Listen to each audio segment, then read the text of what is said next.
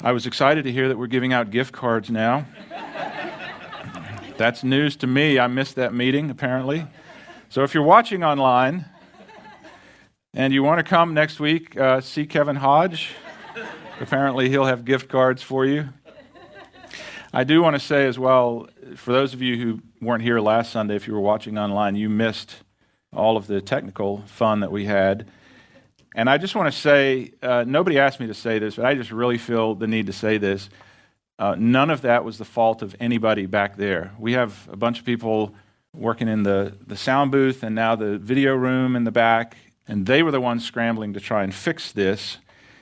It was a new app that we were trying that I was using up here to try to help me with my vision a little bit. It was tested all during the week before, and it ran without a hitch. And then we get here and we get live, and it just went haywire. So we've ditched that completely. We're on to plan B today, and we'll see how it goes. I hope it goes smoother just for the sake of eliminating distractions. I know that was very, very difficult to try to follow through that last week. Do you ever have moments in your life when you honestly pause in astonishment over the fact that God loves you? If you don't, talk to your spouse. They'll be able to point out some reasons why you should be amazed that God loves someone like you. I'm not saying that we should dwell there and dwell on that all the time, rather than living in the love and the grace and the freedom that God made available to us through Christ. But I'm saying we should keep that nearby as a handy, healthy reminder that we don't deserve God's love at all. Today we come to Joshua chapter 2, and we're going to see an extraordinary and often overlooked account in the Bible that I hope will bring this topic home to us in a very real way today. Jesus said in Mark 2:17 these incredible words, "I have not come to call the righteous, but sinners to repentance." And that ought to give hope to all of us, because we are all sinners. And if Christ had not come for sinners, we would have been left out. Remember this always. We're saved not because of our goodness, but because of God's grace. Today we come, as I said, to Joshua chapter 2, and we're going to encounter one of the most beautiful stories of God's saving grace in the entire Bible. Last week in Joshua chapter 1, we saw how God had commanded Joshua to get up, to go over the Jordan into Canaan, to take possession of the promised land that he had said he was going to give the Israelites. So now Joshua is getting ready, he's getting the people ready to carry out that mission. But instead of just rushing in recklessly, here's what he does in Joshua chapter 2, verse 1. It says, "And Joshua the son of Nun sent 2 men secretly from Shittim as spies, saying, 'Go view the land, especially Jericho.'" Now, I want to just pause here very, very quickly. This is not our focus this morning, but I wonder if the reason Joshua only sent 2 spies in this time was because, you remember the last time, 40 years earlier, when 12 spies were sent in, 10 of them came back doubting God and ended up turning the hearts of the entire nation against God. Only 2 of those spies believed by faith. And by the way, one of those was Joshua. And so now here he is. They're back at the same point. They're getting ready to cross over into the promised land. And Joshua sends spies over into the land. It's been 40 years. He wants to see how things have progressed and what their strategy should be. By the way, a calling of God does not rule out planning and common sense. Just throw that in. Well, whatever Joshua's thoughts were, we don't know, but whatever they were, he decided it'd be better just to send 2 this time. So he sends the 2 spies into Jericho, and the second part of verse 1 says, "And they went and came into the house of a harlot or a prostitute whose name was Rahab, and they lodged there. Now, I don't know about you, but if you were being introduced in the Bible for the first time, I'm guessing you would probably not want to be introduced like she was here. This is the first time we meet her, and hey, this is Rahab the harlot. The first thing we learn about her is that she's a prostitute. But listen, the Bible is not being unkind by introducing Rahab this way, because it's important to remember this with Rahab and with everyone else in the Bible. This story isn't about Rahab. It's about God's transforming grace and how he took Rahab from who she was and transformed her into a beautiful woman of God's grace. And there are some incredible things we can learn from Joshua chapter 2, from the introduction and the life of Rahab. And I've narrowed it down to just 3 things today. I want to share 3 things from her life. First of all, I want us to see what Rahab had, what she had. There were 2 main things Rahab had, 2 things that she, if you will, brought to the table. And the first one was sin. She brought sin. Rahab was the kind of woman other people looked down on. She was the kind of woman who mothers would pull their child a little closer to their side when they saw Rahab coming down the street towards them, perhaps even crossed over to the other side of the street because, kids, we don't associate with people like that. She was a prostitute. She lived in, that part of town. She was that kind of woman. She had a reputation, and it was not a good one. In people's eyes, she was the lowest of the low. She was the dirtiest of the dirty. And in her desire to find God and to be forgiven, she didn't have a whole lot to bring to the table. The one thing she had was her sin. And that's what she brought. Now, I want us to get that because we need to understand that that's what we all brought when we came to God. Rahab was no different than any of us.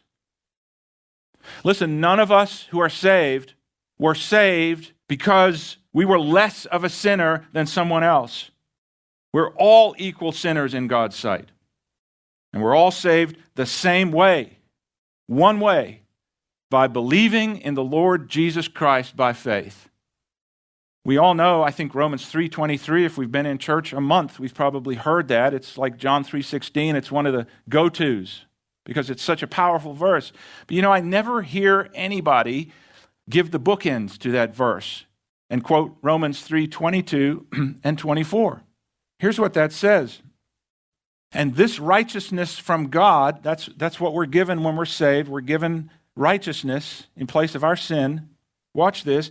And this righteousness from God comes through faith in Jesus Christ to all who believe. There is no distinction or difference. There is no difference, for all have sinned and fall short of the glory of God, being justified freely by his grace through the redemption that is in Christ Jesus. Now here's a sad statement. The church over the years, the big C church, we've become experts at looking down our nose at other people. In fact, I've seen cases in my life where church members have been milling around in the auditorium before a service, and a certain person will walk in for the first time who clearly doesn't fit. Long hair, covered in piercings. We're still working on you, man. Covered in piercings, covered in tattoos, a drug addict, an alcoholic. That person walks in, and I've seen church members turn their back and look the other way. They're not one of us. And the foolishness of that is we don't realize that what we're actually communicating is we think we're better than them. We think somehow we got saved because our sin was better in God's eyes than their sin. It's foolishness when you really slow it down and look at it. Why is it that followers of Christ do what I said a minute ago? They either literally or figuratively cross to the other side of the street when they are about to encounter someone who makes them nervous, someone who just looks like a sinner. Why is it that we so often communicate that to our children when they're growing up? Oh, this is our club, and they're not in it. We don't associate with people like that. Shame on us.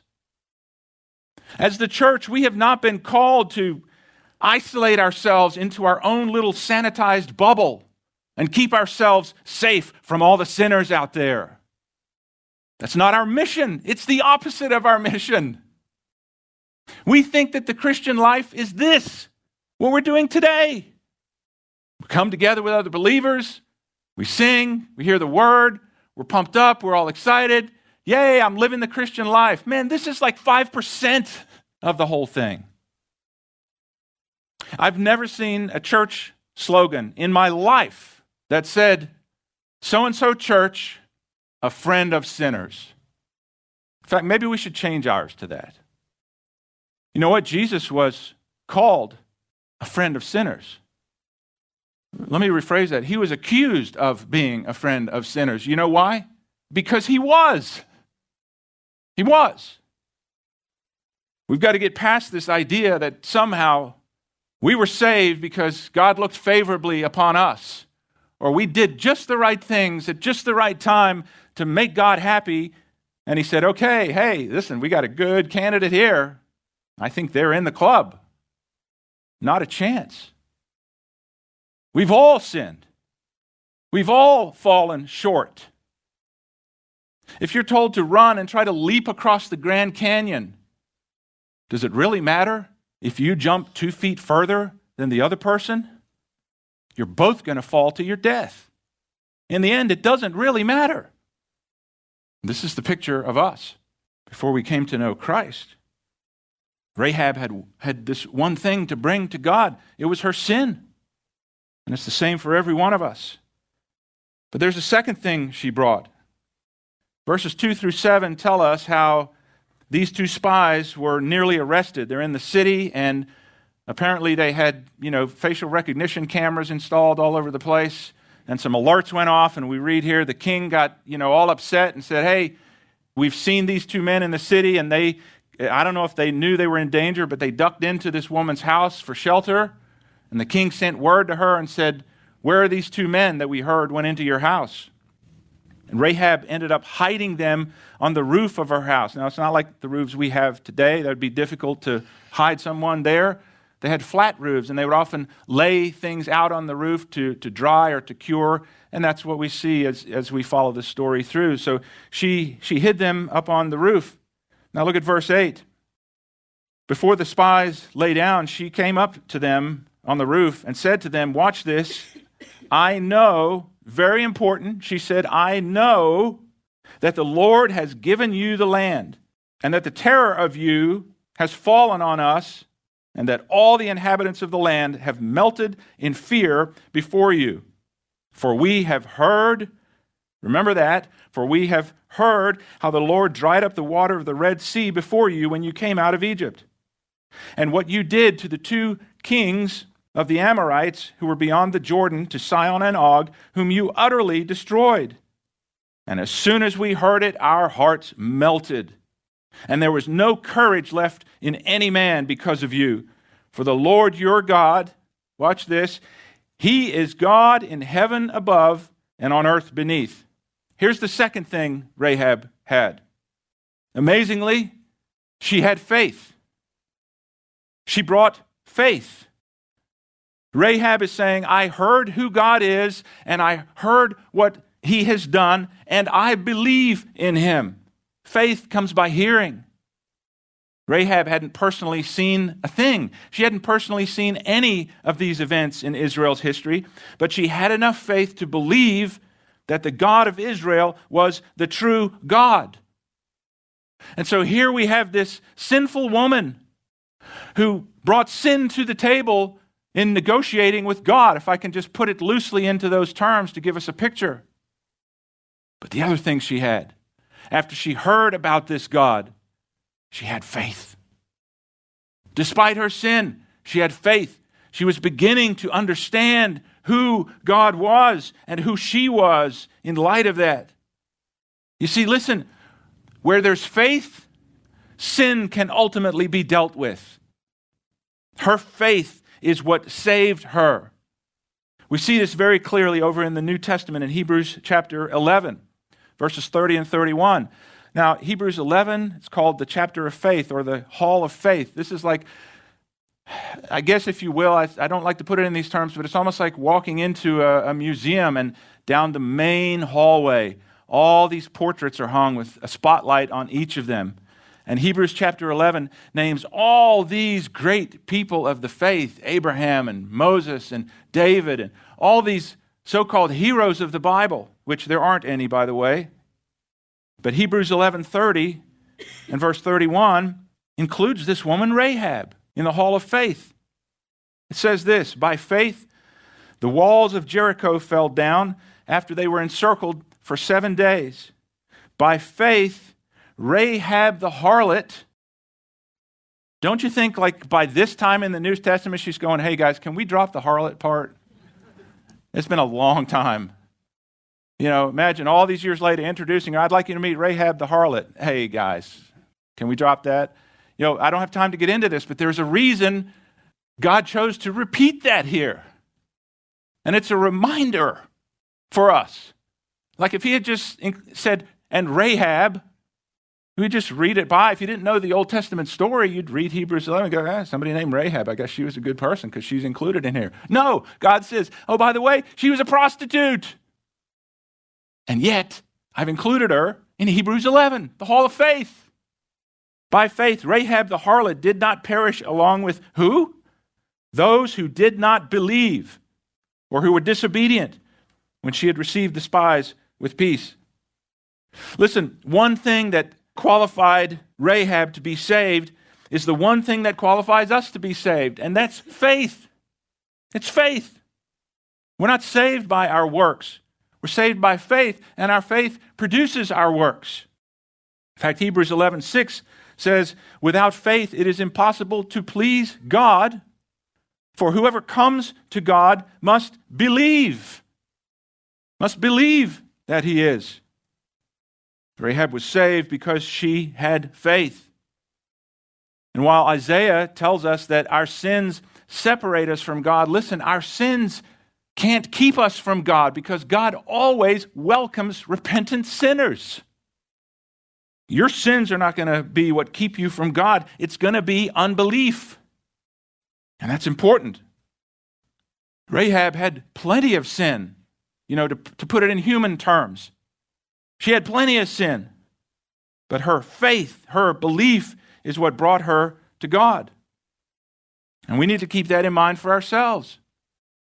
As I was saying at the beginning, do you ever have those times when you just wonder, God, why in the world did you ever give me a second look? Why did you ever reach out to me by your saving grace and give me a chance? I'm a sinner. And if you look at your life and you think you're too much of a sinner to be received by God, I want to tell you something. That's a lie. Because your sin will not keep you from God. Your unbelief will. Well, here's the second thing that you need to see about Rahab. Not only what Rahab had, but secondly, what Rahab wanted. What she wanted. Joshua chapter 2, verse 12. This is Rahab speaking to the spies. Now, therefore, please swear to me by the Lord, since I have dealt kindly with you, that you will also deal kindly with my father's household, and give me a pledge of truth or a sure sign, and spare my father and my mother and my brothers and my sisters and all who belong to them, and deliver our lives from death. It strikes me that for somebody in her position, this is a very bold request. This is a very big ask, considering that she's a sinner living in the sinful city of Jericho, the very city that God had commanded the Israelites to destroy because of their sin and unbelief. And now here, she's asking for the impossible. And that's why Rahab's story is such a beautiful picture of the gospel. She knew, we just read, how God had already destroyed other wicked cities, and she knew that that same destruction awaited her and her city. but she asked by faith to be saved from it. I mean, who was she? Who was she to ask that such undeserved kindness be shown to her? She was a prostitute, living in a wicked city. And listen, this is a trick of our enemy. Our enemy loves to compare what we've done with who God is. And can I just say, that's an accurate comparison. It's a fair comparison, but here's the problem. He always leaves out what Jesus did in the middle to bring the two together. Rahab was totally unqualified to ask for God's favor. But folks, that's the gospel message. None of us are qualified to ask for God's favor. None of us are qualified to ask to be saved from the coming destruction. None of us are qualified to receive God's forgiveness. And that's where Jesus comes in. He stepped in between God's judgment and us, taking upon himself the debt of our sin and washing us clean by his blood. And now we who were completely unqualified to be forgiven can be forgiven because he has qualified us by his blood. Listen, can I just say, if you don't know the Lord as your Savior this morning, don't let Satan keep you from salvation, because I want to tell you, your sin is nothing that the blood of Christ cannot cover. Your sin is no match for the blood of Christ. You simply have to ask to be saved, just like Rahab did. That's what she wanted. That's what she wanted. She didn't ask for riches. She didn't ask for fame. She didn't ask for a better house or a Ferrari. That would have been on my list. She didn't ask for any of that. She saw destruction coming. And she asked to be saved. I wonder if you don't know Christ today. Have you ever opened your eyes to see the destruction that is coming for you? Everyone is a sinner, and everyone who refuses to receive the forgiveness that Jesus has made possible is headed for damnation. God's not going to drag you kicking and screaming against your will into heaven. It is a choice. What is it that you want more than anything in life if you're lost today? What is it that you want? You know what Rahab wanted more than anything? She wanted to be saved. And she asked for it. Well, there's a third and final thing that I want you to see about Rahab, and that is not only what Rahab had, not only what Rahab wanted, but what Rahab got. What she got. Verse 14 of Joshua 2. So the men, these are the spies now, so the men said to her, "Our lives for yours. If you do not tell this business of ours, then when the Lord gives us the land, we will deal kindly and faithfully with you." Then she let them down by a rope through the window, for her house was on the city wall. She lived in the wall. Verse 16, and she said to them, "Go to the hill country so that the pursuers will not find you, and hide there for 3 days." Isn't this interesting? 3 days. I don't have time. "Hide there for 3 days until the pursuers return. Then afterward you may go your way." Verse 17, the men said to her, "We will be blameless from this oath of yours that you have made us swear, unless when we come into the land you bind." Circle that word. Yours may say tie. It's okay, but it's not a strong enough word. "When we come into the land, you bind this scarlet cord or rope in the window through which you let us down, and gather into your house your father and mother, your brothers, and all your father's household." Verse 19, "And it will be that if anyone goes out of the doors of your house into the street, his blood will be on his own head, and we will be innocent. But if a hand is laid on anyone who is with you in the house, his blood will be on our head. But if you tell this business of ours, then we will be free from the oath which you have made us swear." And she said, "According to your words, so be it." Then she sent them away, and they departed. And watch, this is very important. "And she bound the scarlet cord in the window. She bound the scarlet cord in the window. So what did Rahab get because of her faith? Here's what she got. First of all, she got a pledge. God made this unusual pledge to Rahab that if she would bind a scarlet cord in her window and let it hang out of her window down the wall of Jericho, her life would be spared when destruction came. And sure enough, we're going to get into this in the weeks to come, God willing. When the day came for Jericho to be destroyed, guess what? God remembered his pledge to Rahab. By the way, I'm working on a study now. I've been working on it for a while. You'll probably never hear it, but maybe at some point you will. I'm going through the Bible, searching for all the times when God remembered. It's beautiful. And God remembered Noah. And God remembered Abraham. God remembered Rahab. Over in Joshua chapter 6, verse 17, as this destruction is taking place on the city, it says, "Now the city and all who are in it will be doomed by the Lord for destruction. Only Rahab the harlot and all who are with her in her house will live." Now listen, I got a promise from God that I would be forgiven if I trusted in him by faith. And when I did that, can I just figuratively tell you this? He tied a scarlet cord into my heart that said, I forever belong to him.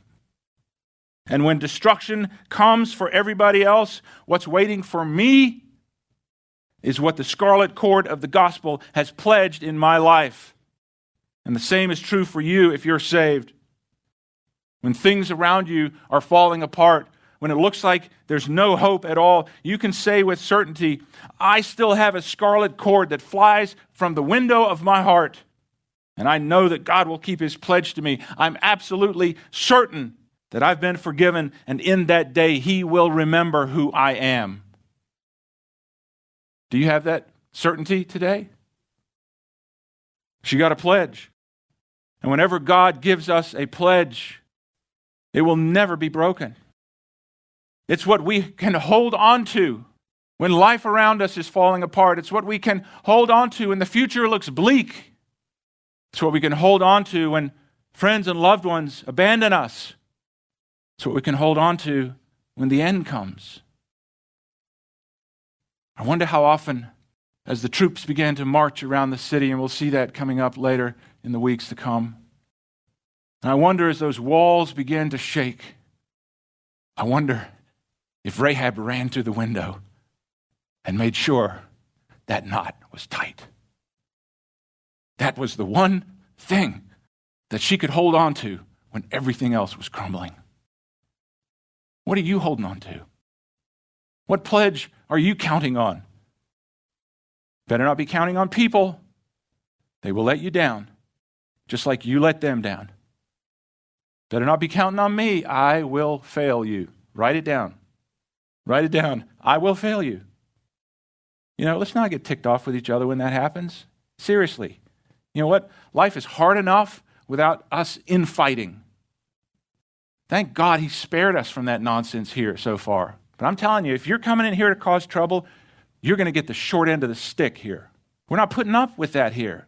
We don't need to. You and I are going to disagree about some things. So what? I'm going to hurt your feelings sometimes. So what? You're going to hurt mine, so we're even. Yeah, there. These things are so small in the grand scheme of it all.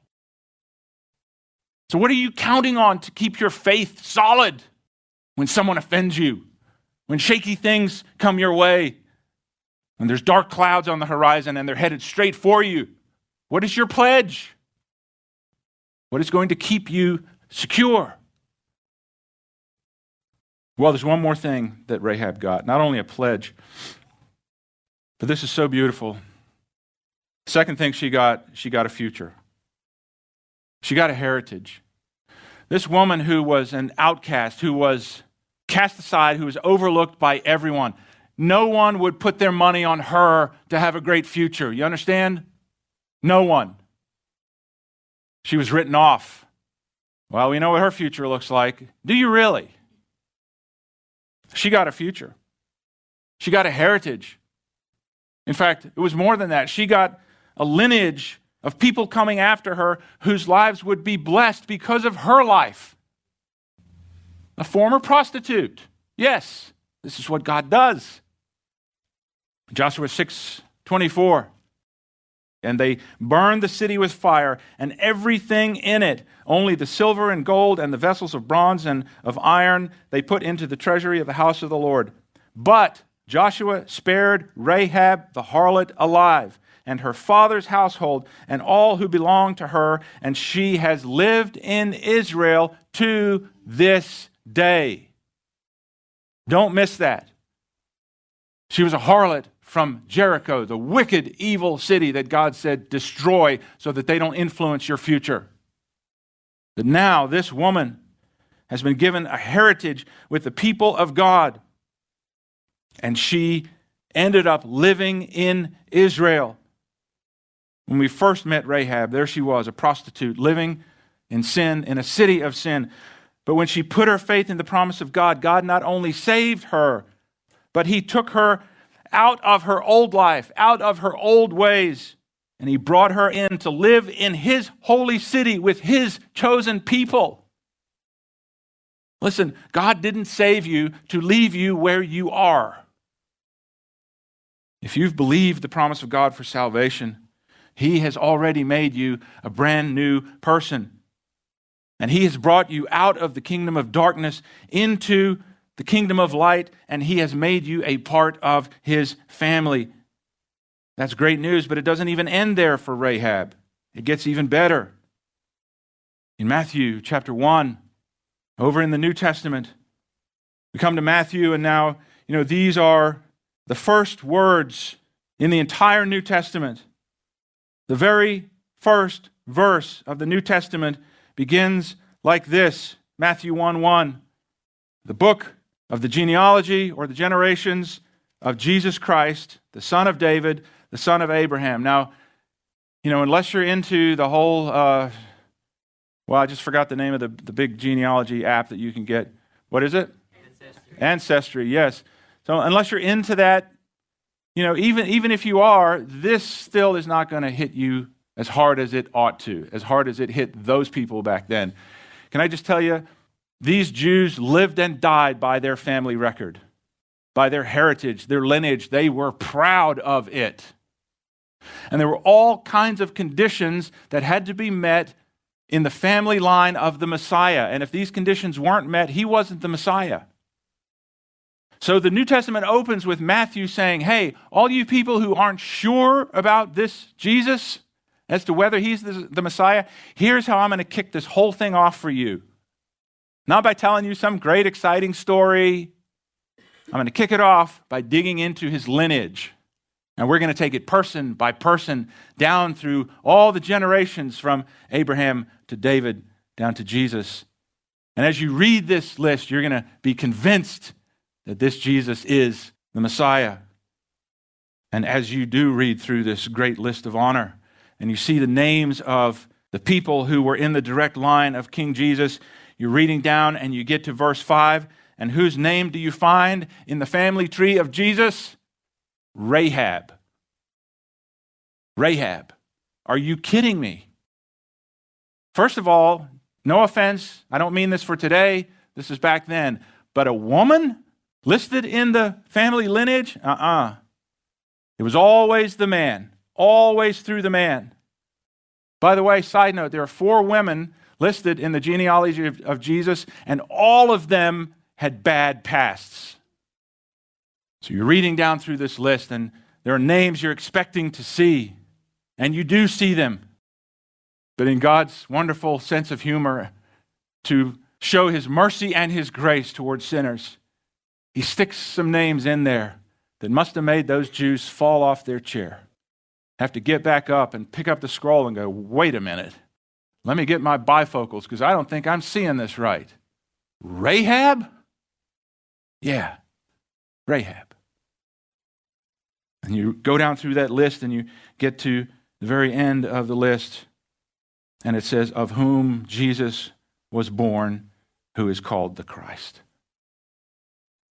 God brought Rahab into the lineage of the Messiah. By doing what?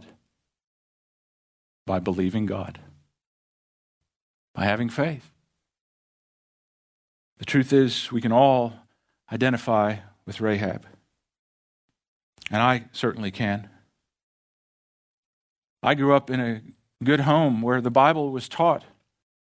But you know what? It doesn't matter because I was still a sinner just like Rahab. I grew up with a heart that rebelled against God, a heart that longed for sin and pursued sin, and I was living in rebellion against Him. But God ran a mission of mercy that, if you will, slipped past the walls of my heart. And when I saw His holiness and my sinfulness, I knew I was headed for destruction. And so I cried out to Him for forgiveness, and He answered me. He did for me what He did for Rahab. He saved me, and He gave me a new life. And He tied a scarlet cord into my heart that still flies from the window there today. And I know this for sure, because that cord is there.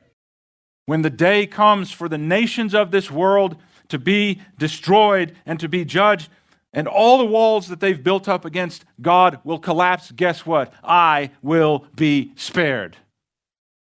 Not because of who I am, not because of what I've done, but because of my faith in Jesus Christ. And He'll escort me into His eternal kingdom where I will live with Him forever. How about you? Would you have to say today, Phil, I'm not sure if I've been saved. I don't think I have the scarlet cord of redemption bound to my heart. I'm not sure that if I died right now, I would go to heaven. Would you do what Rahab did? Would you bring your sin to Him? And would you bring whatever faith you have in your heart, believing that God has made a way of salvation possible for you? Would you bring that to Him? And then would you check and see what it is you want in life? Would you want what Rahab wanted? Above all else, would you say, I want to be saved from the coming destruction. I know I don't deserve it, but this is my request. I want to be saved. And if you do, God has promised to rescue you from your old life. He's promised to put you in with the family of God. He's promised to give you a heritage, to give you a future and an eternal home in heaven with Him. Maybe someone sitting here, or maybe someone watching online is still thinking, my sin is just too bad. I've sinned too much. I've gone too far away. Would you remember Rahab? Would you just think of her story next time that thought comes into your mind? And remember what Jesus said, I have not come to call the righteous. If you're trying to be righteous to earn God's favor, you're wasting your time. He's not looking for you. I've not come to call the righteous, but sinners to repentance. I pray if you have been saved, this little message from God's Word today will be a source of great encouragement for you. And I pray if you never have been saved, that even now, in these moments as we close and sing a couple of songs, I pray you'd reach out to God by faith. Do what Rahab did. Ask to be saved from the coming destruction. And God will do for you what He did for her. Let's pray. You've been listening to a broadcast from Life Point Church in Greenville, South Carolina. If this ministry has touched your life in some way, we would love to hear from you. Just visit our website at www.lifepointsc.org for more information. Or, if you prefer to reach us by letter, you can write to us at P.O. Box 27036, Greenville, South Carolina, 29616, USA. Until next time, may God bless you as you continue to follow Him.